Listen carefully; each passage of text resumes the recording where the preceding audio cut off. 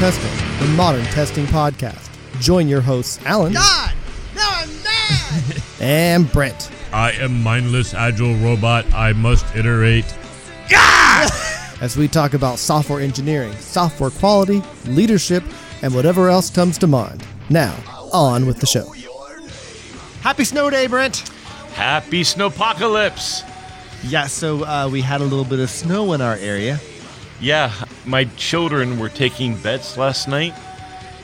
My daughter said, Daddy, I bet you we won't go to school in February. Because midwinter break is starting next week. Yeah, my kids go 2 hours late today. So they're getting a little bit in. But what's worse is... Mine are canceled. I went to my office yesterday. The first time since before I left for my trip to Europe.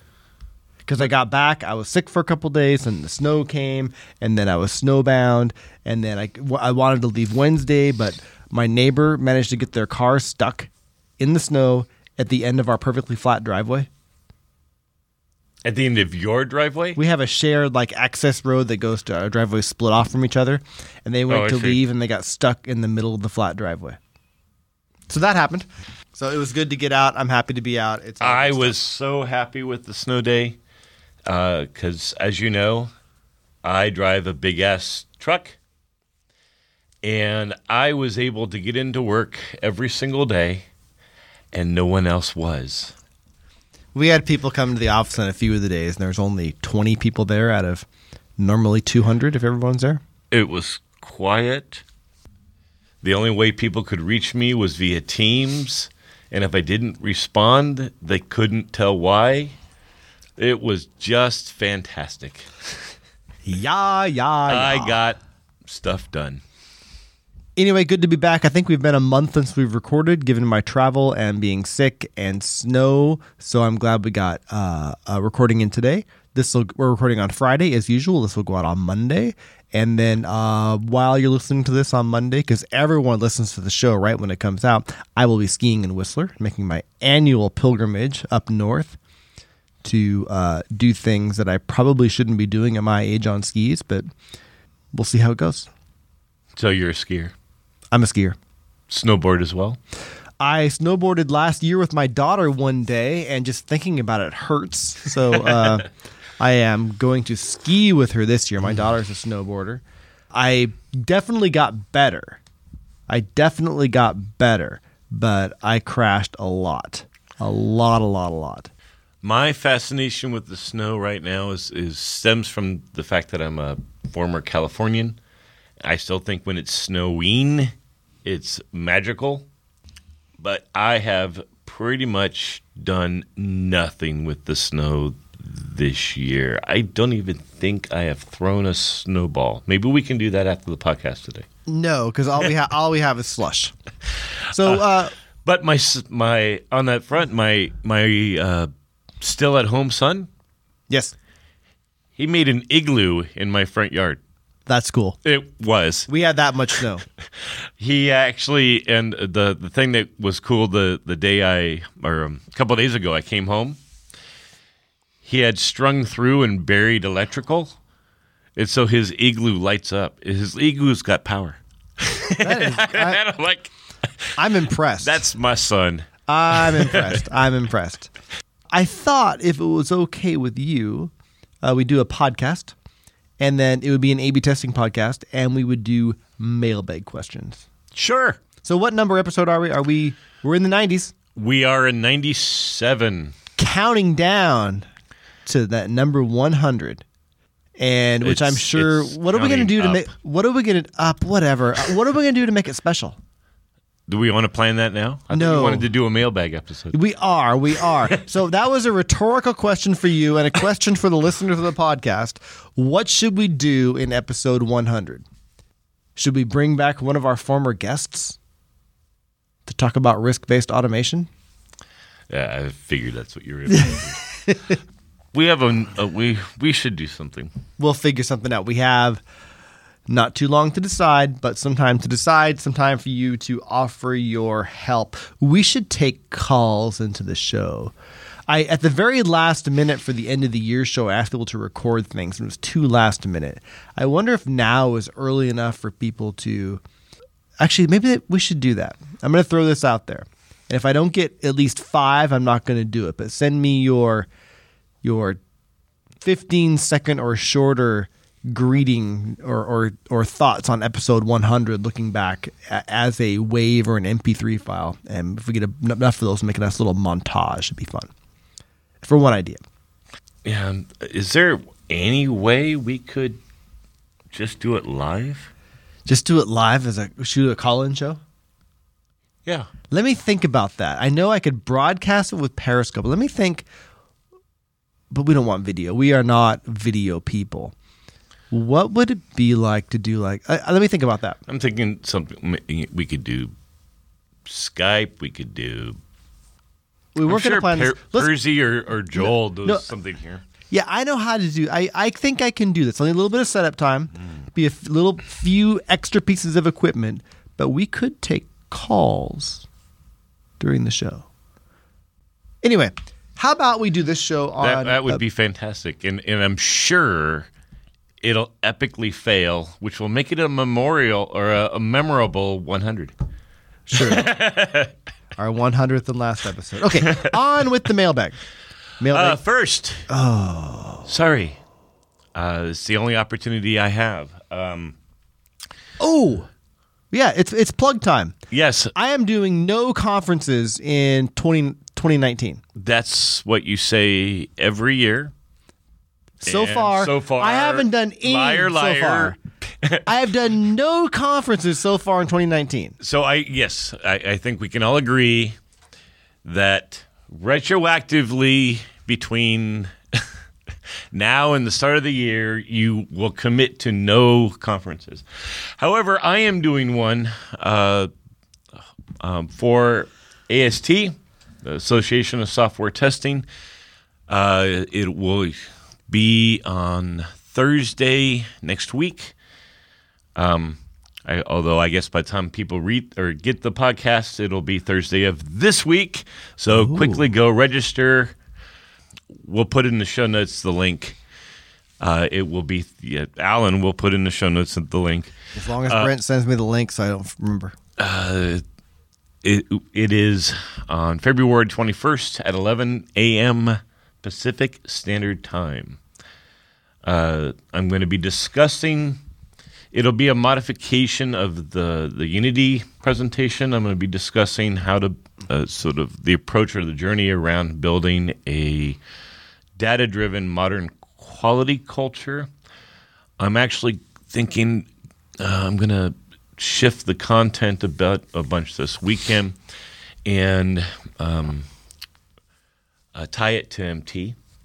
I'm thinking it's obviously the data and the business principle are a key aspect of that. So I think I'm going to tell the story and tie it directly to those two principles. We'll see. Cool. I'm going to send my team there. I'll be skiing. I'll watch the recording. Your team's already seen the first version of it. I have new people since then. Oh, fair enough. Okay. Can we start? We can. All right. Our first question. We have a bunch of them, and I'm going to group a bunch of them into one question that we'll get to in a minute. But the first question is an email I received from Mirek Zaluski, and I probably butchered that name, best I can do. And by the way, if you have questions, you can, of course, if you're in our Slack channel, you can Slack team, you can post them there, oneofthe3.slack.com. You can go to moderntesting.org and find the link to join that team. Or you can just email me, Alan, A-L-A-N, at angryweasel.com. And if you're in transition, I highly recommend you go to the Slack channel. Like, that community is super supportive now, and it's thriving. Love it. Yeah, I love that somebody will ask a question, and I go, I really should answer that, but then I don't because I'm busy, but then everybody else does. Yeah, I love that scale part of it. Hi, Alan. I'm reading the mail. In episode 94, Context-Driven Testing Meets Modern Testing, one of you said that back when context-driven testing principles were created, there was a lot of unskilled testing. I probably said that. Presumably as opposed to right now when testing is skilled. Could you elaborate on that part? What are some skills that testers have today they didn't have back then? What are the most important skills testers have today? What skills do they need to have? What are the skills we should hone to stay relevant in the future? That's a lot of questions. So I think it's important to talk about the skilled versus unskilled, which is it's not a dichotomy. It's not a binary choice. So I should have said testers had fewer skills or were often less skilled. Yeah, I'm actually hoping that it was you who said that and not me. I did. Because I remember hiring testers in the 90s because they knew how to use a computer, and they had in an interview, they demonstrated some aspects of critical thinking. So, yeah, critical thinking, problem solving, those were all like on the interviews. Yeah. We didn't care where you came from. So to finish the thought there, the idea was we had an army of these folks, not paid a lot of money, but paid a good wage, and we could use them to effectively test quality into the product. But what they couldn't do was scale, or they couldn't find, once the bugs got harder to find, they became more or less, in many cases, useless. So as far as what skills they have today they didn't have then, I think I just ranted about this on Twitter, is we went from folks who verified a lot of functional attributes were correct, but we need now to be able to use tools, to build tools or to use tools that can find a lot more difficult to find issues, to find the things that are impossible to find by hand. I think some of those skills are just technical coding skills. Some are technical skills in knowing more tools of the craft to use and how to apply those. Of course, modern testing, having some data analysis skills, both in mindset and in coding practices to be able to grok large amounts of data. Those skills are much more important today. But now I'm going to let you jump in because I finished my original thought. Yeah, I was thinking about the day. Right, I'm thinking about the STEs. Then they became SDETs. Now it's sort of more of a unified culture. This is the way I view the world. The STEs, what I remember from them is, as you call out, they were cheap. We could hire a whole bunch of them. And the ones that and then just sort of deploy a natural selection process. People who just sort of came in and clicked on the product all day, right? Sure, the ROI was there. They would find a bug as long as they had the ability to notice that they found a bug. What I recall back in the day is that when I first came here, what we call ad hoc testing was the dominant form. Mm-hmm. It's essentially click on the product until you find something, right? And then a manager would mitigate an underperforming person by putting a kick-ass bug count KPI, right? And now, begins the spiral that we're still trying to kill. As I read this question again, I'm wondering if the inventors of the context-driven testing principles would be slightly pissed at me for saying unskilled. But I do believe, again, less skilled, definitely less skilled, less breadth in their testing knowledge, less breadth in their knowledge of software definitely was occurring up to 2000-ish, maybe a few years after. What and I believe CDT was like 97. To me, looking at sort of the difference between now and then, right, we called them STEs, software test engineers, but really they were, as I mentioned, ad hoc button clickers. Now, for me, that was, damn. officially, I have now been in the industry 25 years in January. I passed 25 years a long time ago. The a year ago. So we gave them a common title, but the discipline wasn't any way, shape, or form anything that I would have called a craft. Definitely not. And I think that was true at a lot of companies. I think what CDT did help a lot was take the people who are actually good at it and give them a rallying cry. I think much like yes.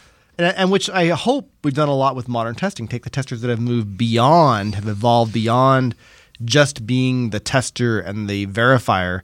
And actually, one thing we've heard a lot, I don't have to make this part up, is people say, we're actually doing that. We just didn't have a name for it. For modern testing. Oh, right. Yeah. So I think there's some similarities there. And I think we've talked a lot about, let's just recap on this quickly, but so we talked about the differences. Testers are, and engineers are a little bit more, they have more breadth in their knowledge. They have a little bit deeper knowledge of tools and or coding. They're able to do more things. It's definitely much more of a craft, definitely much more of, there are definitely a test discipline still in many places, although we have our thoughts on that.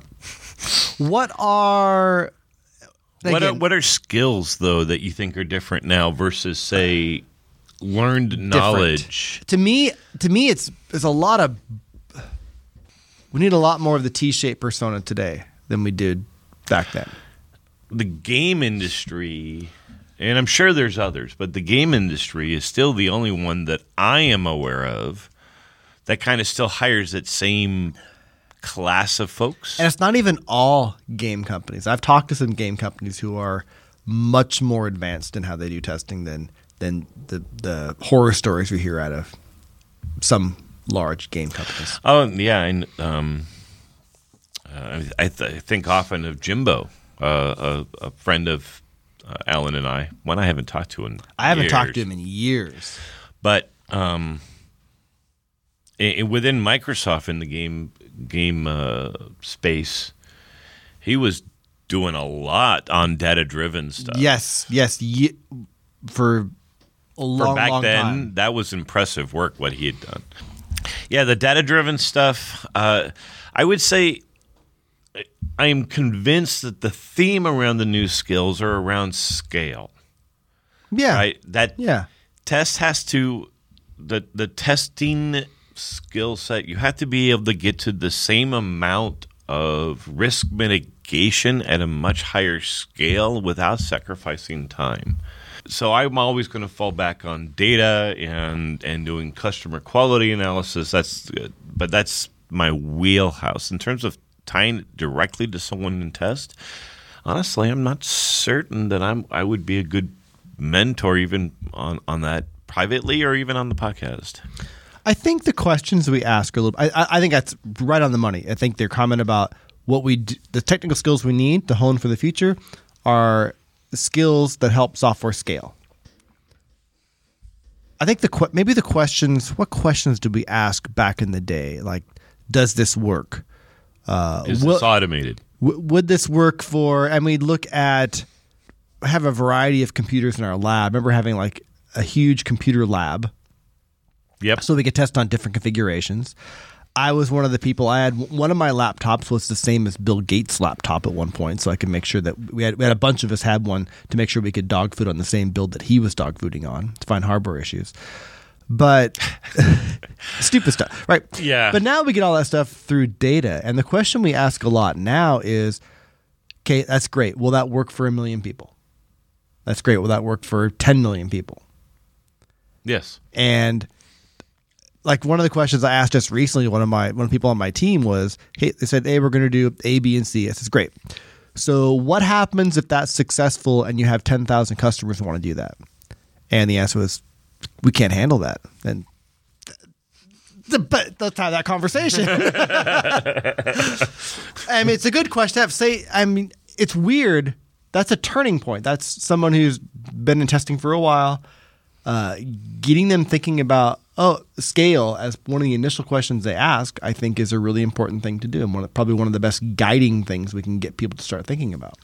Yeah, in terms of a lot of my go-to examples are right. Get accustomed to proving and disproving risk on your product by using the telemetry. Right, the example I've given now a zillion times of change how you think about automation.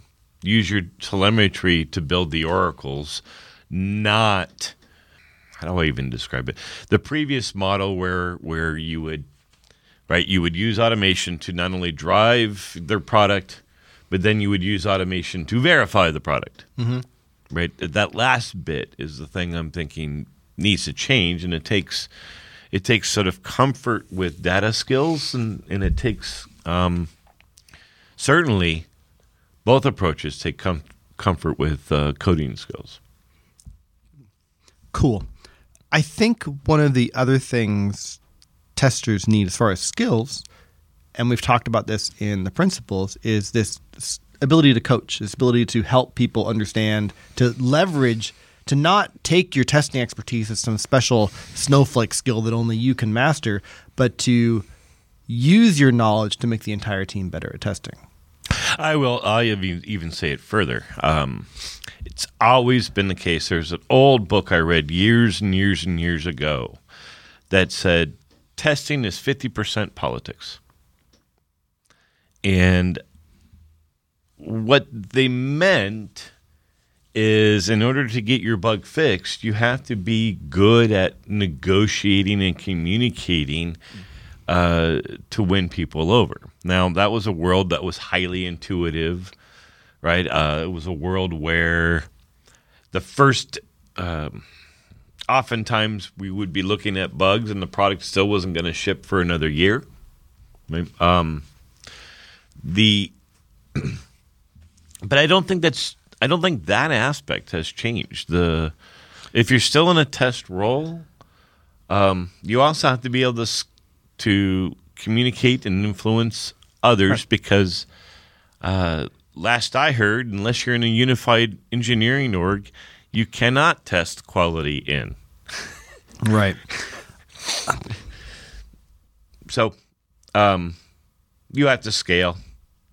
Yeah, I think that influence and leadership part has always been important. And I think it becomes more important as we have fewer testers or no testers or people just with the testing, that expertise on influencing people, which segues into the next question, which is two questions I'll read because they're both kind of the same question. Okay. First one's from Patrick Oleksik. Says, I don't know if it was in a previous podcast. I don't recall it, unfortunately. What arguments did you use to convince developers to do testing as an activity? Because faster feedback loop, if there's a problem, could convince some, but not all of them. And then Aftershock9, who I don't have the full name in front of me, sorry. I don't know why they asked me these questions. Angry Weasel. A few times on the podcast, you have mentioned that part of the quality role you played at Microsoft Teams was to teach developers how to write good and useful unit tests, and integration tests and lots of other tests. I added that part. Would you mind exploring what resources, books, courses that has aided you in developing the framework and approach you took? I was speaking to one of the devs in my team, and he said lots of times they don't know what unit tests to write. I would like to work with them to explore and improve this. So the questions are largely around, and you can answer this first if you want, or you can let me go, your call, is how do you get developers to write tests, and especially how do you get them to write good tests? I see two questions. Number one is how do you convince them to start, and then once you've convinced them, what are the training resources to get them going running? My technique to get them to start was actually rather easy. I own the test org. You are responsible for the quality of this.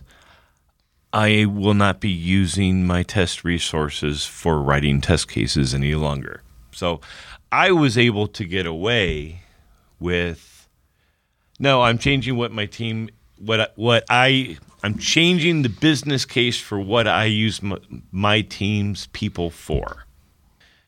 And then all I had to do was say, this is what I'm doing, this is why I'm doing it. And much of it is the main reason why we did this podcast, right? That I would have a more succinct version of explaining to my peers, this is my rationale. Then I would go through and I said, but the typewriter example, we will be there to teach you to fish. We just aren't going to fish for you anymore. So I was able to get away with it because when I was going through this, I was in a management position and I own the decisions around what my resources will do. I don't know that that's going to be helpful for many of our I don't think so. So I can give a couple stories how I've done it. But I'll go back way before Teams. Way back in, like 18 years ago working on Windows CE, our dev team a big chunk of our dev team decided they were going to start writing unit tests, which is great. And I remember I gave a talk to the team on how to write unit tests, how to get started with our framework, use it for unit tests. It was all going great. And that's where I had a difficult and a very difficult conversation right after that talk. One was from a developer saying, hey, if we're writing all these unit tests, what's the test team going to do? And I was able to explain that because I could give them context. back then, probably the itties or things that. Yeah. But then the more difficult question was when a tester came to me and said, if devs are writing unit tests, what are we going to do? Same answer. Same answer, but a little more stern and strict. Yeah. Yeah, there was another thing that I did there's another technique I did years ago that I recall. And it was the issue is my test team was slowly but surely getting all of their resources sucked into maintenance costs on the automation because dev wasn't informing us about these changes before they check in. Do you remember those problems back then? I do. Yeah, I do. And so I basically laid out a plan for my team, and I said, hey, guys, tests will no longer do what did we used to call check-in tests? Smoke tests. Tests will no longer do smoke tests for every check-in for you. We will we'll give you per team, for each of my leads will give you 8 hours a week.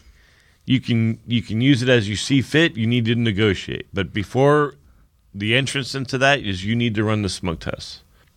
Some dev leads did, some dev leads didn't. But every time a BVT failed or a key test failed, I don't know if this maps to modern times, but every time a test failed, I went back and I ran the smoke tests.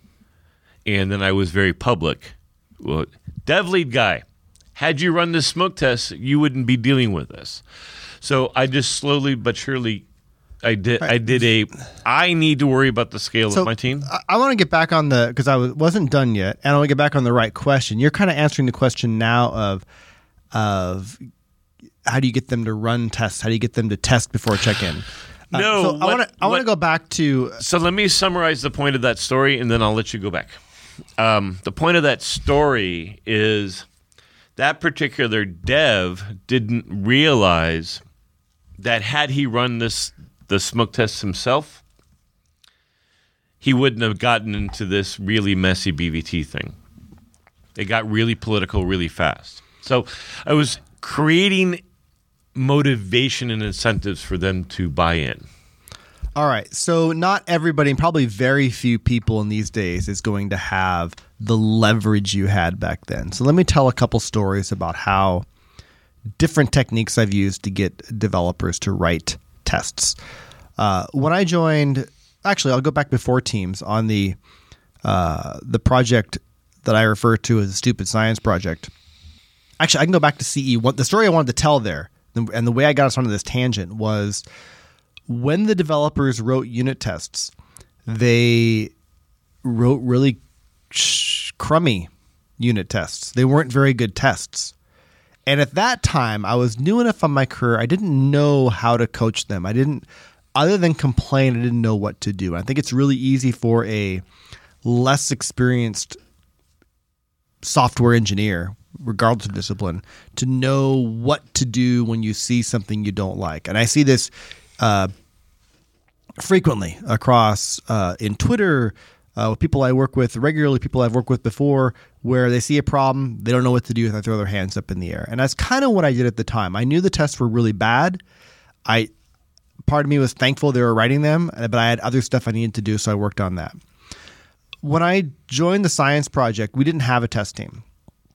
We had a quality team that focused on data. It was stupid. It was Windows. They don't know what they're doing. Sorry, Steve.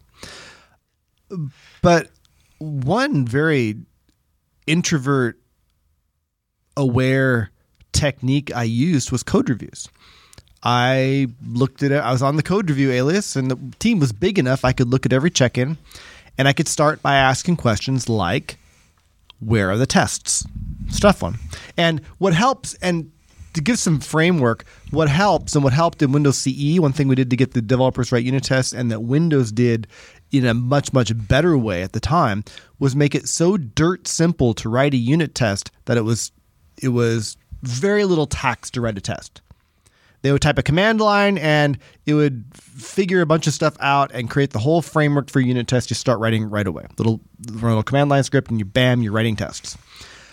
So one technique is make it so easy for them to write tests. So you may have to create a framework. One thing I've done a lot over the years is created a dirt simple to use framework for the team to use to begin to write tests. You do have to eliminate all excuses except for up into test does it for you. Right. So that part was taken care of. They had a framework. So I'd ask questions like, where are the tests? And they go, oh, yeah. And somebody, usually you have enough allies, someone jump in there, yeah, these need tests. So I asked that for a while. And then after a while, I wouldn't need to ask because there was enough people that had seen me ask that, and enough people joined the bandwagon that they would start asking each other, hey, where are the tests? So now we're getting tests in. Now the tests were kind of crummy. Way too much complexity, odd, bizarre asserts, tests that didn't actually test anything, tests where if it failed, there was no indication other than rerunning the test in the debugger to figure out what exactly failed. All the test smells that you and I have seen for years, which even for the most experienced devs, what I've learned is 90% of the devs, regardless of their experience, when they begin to write tests, will write really, really bad tests. And so I just started asking questions. Do you still experience that? No, much less so. I think, well, it comes with experience. I think these days, the developers I work with have been writing tests about as long as they've been writing code. But back then, remember that we had a lot of developers at Microsoft, and maybe you still do today, who coded for 10, 15, 20 years without ever writing a single test. I completely agree. But here's one of the things I would actually say is different between then and now. Particularly, it's the first time I thought about this in a while, but the devs that I work with, back then the spirit was, no, we needed testers because they saved my ass. But today, that sentence is still true, except it's, I need my tests because they've saved my ass. Yeah. So, yeah, they're definitely better today. So I ask questions like, and remember, people are going to be at different places. So, again, just via code review, I would ask questions about test smells. Just all the classics. Wouldn't have to look at them that closely. Just all the stuff that I had seen wrong. Sometimes just asking, what does this do? And other people would chime in. And guess what happened? Just like the last thing, eventually enough people would pick up on the things that the test smells. They would begin to ask each other questions. And then I would continue to look at all the code coming in, and a lot of it had pretty good tests. I would have to ask fewer questions. And eventually I went through like a week of looking at code and thought, these are all pretty good. So no resources required, just a lot of my experience, just looking for test smells, a lot of remote or virtual coaching, as well as some one-on-one things, walking through some things people were confused. It's taking leadership on Teaching to fish. It's asking, I'm teaching people to fish. And then on teams, largely the same. When I got there, they had written a lot of tests, and the dev team wrote all of the tests. Okay, 95% of the automated tests. And their unit tests were actually pretty good. They knew what they were doing. They tested one thing. They ran quickly. They ran exactly as I expect a set of unit tests to run. They wrote a bunch of tests with Selenium, with Protractor, and they were crap. And again, I think writing UI automation is very, very, very difficult, and I hate it. Necessary sometimes. It has no freaking place in a unit test suite. No, this was not in the unit test suite. Okay. This was their. I'm like, oh my God. They wrote all the tests. Okay.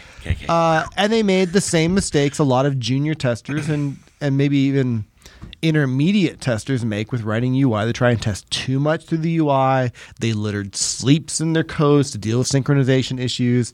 It was just a mess. And we slowly cleaned that up. It never got great. It got better.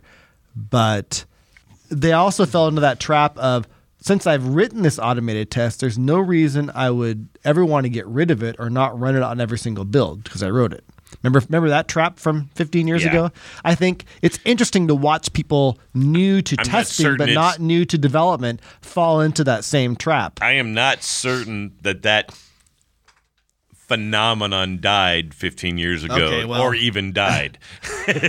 Dying. It's slowly dying. Yeah, keep the hope alive, my friend. So, I'm not certain that's true. I know you asked for resources, but by the time I got to a stage where I was doing coaching of development teams writing tests, I had been testing for long enough. I was able to do it as a combination of work experience, random test books I had read over the years, and pains and tribulations from my life as a software tester. So I don't have any shortcuts I can think of or bootstraps other than just leveraging experience and trying things and experimenting and seeing what works. That's getting them to the end. Like in terms of a bootstrap, my recommendation is still find a way to just get them started with TDD, right? And even if all you ask them to do is one test per check-in with a TDD model, what you're trying to do is just get them started, right? Don't flood them with. If you start talking to them and you go through and you unwind all the deep technical considerations that you as a 2-decade-long experienced tester has done, you're going to scare them off. You want to, because their motivation is there to write code. But they also are motivated to not go back and have to fix the code they just write. So just get them. There's a lot of TDD resources on there.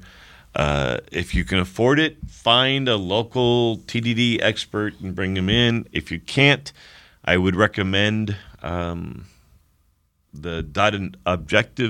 .NET Objective guys. They travel anywhere. They may be outside your price tag. But you just want to get them started. The next thing you need to do is modify your check-in automation. And you just need 2 checks. Did the suite pass? Did this contain a new test? Yeah, one little bit to add that did help. I've always said code coverage is a horrible metric, but a wonderful tool. Measuring code coverage on your code is good. And one thing I do with development teams, I never give them a goal, a number to shoot for. I'll say your code coverage is this. Say it's 80%. That means 20% of your code doesn't have tests. Are you okay with that? And they say, no, we should have 100. I said, 100 is really hard. What do you think is right? And they'll decide on their own goal, which is fine. But I'll remind them the goal is not important. It's important to understand what's not tested. But then the piece that helps them with that scenario you just talked about is this happened on Teams without me even suggesting it. One of the dev teams, followed by more of the dev teams, and we've done this on several teams now at Unity as well, have added a check-in gate where if the code coverage number drops from the previous build, the check-in is rejected because that means that new code was added without tests. Sure. So that helps. That encourages people like, well, code coverage percentage. Yes. So if you removed lines of code, if you remove lines of code that were could cause it tested, to drop. Sure, right? You could. So that's the only negative thing on that one. It is, but I assume the team hasn't taken it that way. They figured it's a little bit of a Boy Scout rule where they will add. Oh wow! I'll add. Here's where some tests are missing. I'll go add some tests. It actually encourages the right behavior. And there is, of course, a way to bypass if it really is an issue, but hasn't been an issue yet, which is great. I like that rule. On code coverage, what I found is the best thing to do is use it is this is on teaching the fish. Teach it as an analysis tool. Yep. Like the first thing I would always do when I got a code coverage results, I would bring in the dev and I would go for the high level bits. I'm like, hey, here's a whole class here that doesn't even have not touched. Yeah. Hey, here's a function that's not touched. What does that mean? Right? And I'm more of teaching them how to use the data. That's why I said, and what questions it's a wonderful tool, a horrible metric. There hasn't been a single time where I've kicked off a code coverage project, like first time measured code coverage, had that conversation, asked that question about this class isn't called by any tests. Oh yeah, that's dead code. We should remove that. Yes, we should. One last question. I want to get to a little bit of overlap. These all segue well because I'm a wonderful planner. From Sean. What are your thoughts on building out or structuring development teams as first QA person at a small startup that has no testing specialist? Do you see a place for hiring a test specialist to add missing skills to a team? Any advice on moving the team towards whole team ownership of testing if some might be expecting to push all or most testing tasks other than unit test to the test specialist QA person? So to paraphrase the way I hear this is a small startup or a small team on one hand, you want to hire someone with some testing expertise to help bring that to the team, but there's also the worry that if you do that, they become the testing bottleneck for the team. Yeah, I was thinking a different B word. So if it's a brand new startup and you're the first tester there, like in that scenario, like it is really best for you to as part of your interview set these expectations around what you're going to do when you first arrive. Your job,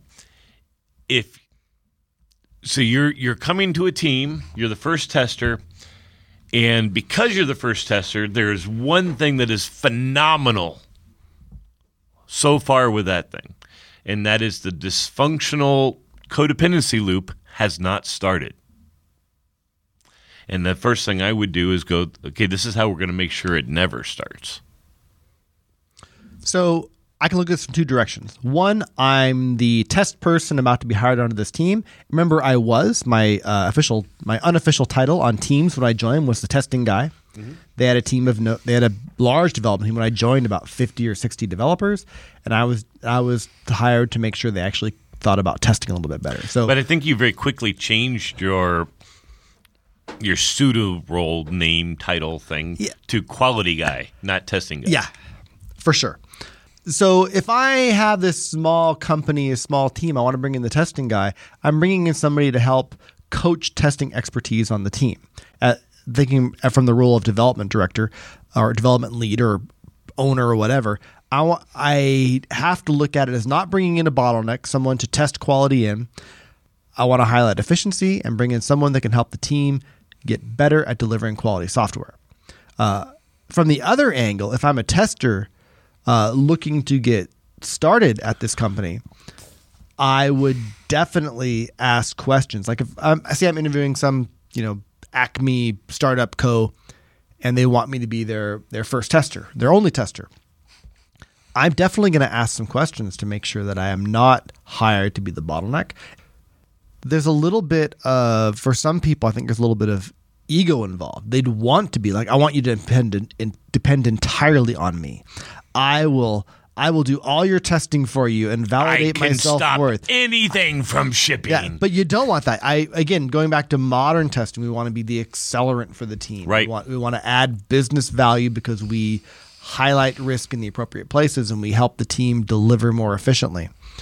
And looking at all the different, not just functional testing, but all the different aspects of quality the team could be working on and making sure they're all on the radar, which is a very difficult job. But I think, I don't know, it's tough. I think often what happens, unfortunately, is I'm this development director and I have a dev team. I need a tester. I hire a junior tester to come do a bunch of testing for the team and help me out. And that just sends you spiraling in the wrong direction. Yeah, you do. And that's a far too common dysfunction of leadership.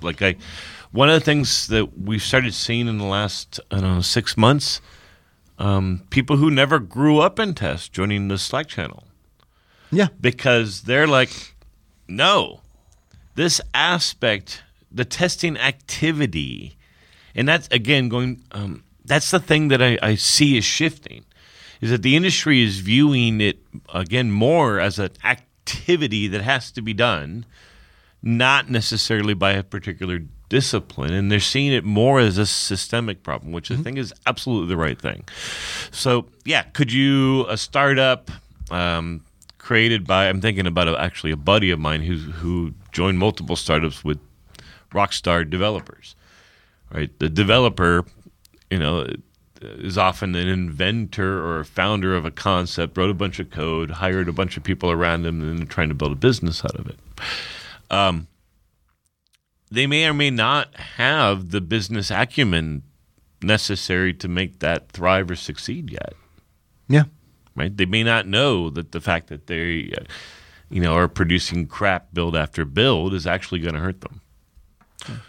But I think the specific answer to the question, and this is not a great answer, but it's because it requires a lot of nuance, but in respect to time, he asked for any advice on moving the team towards whole team ownership of testing.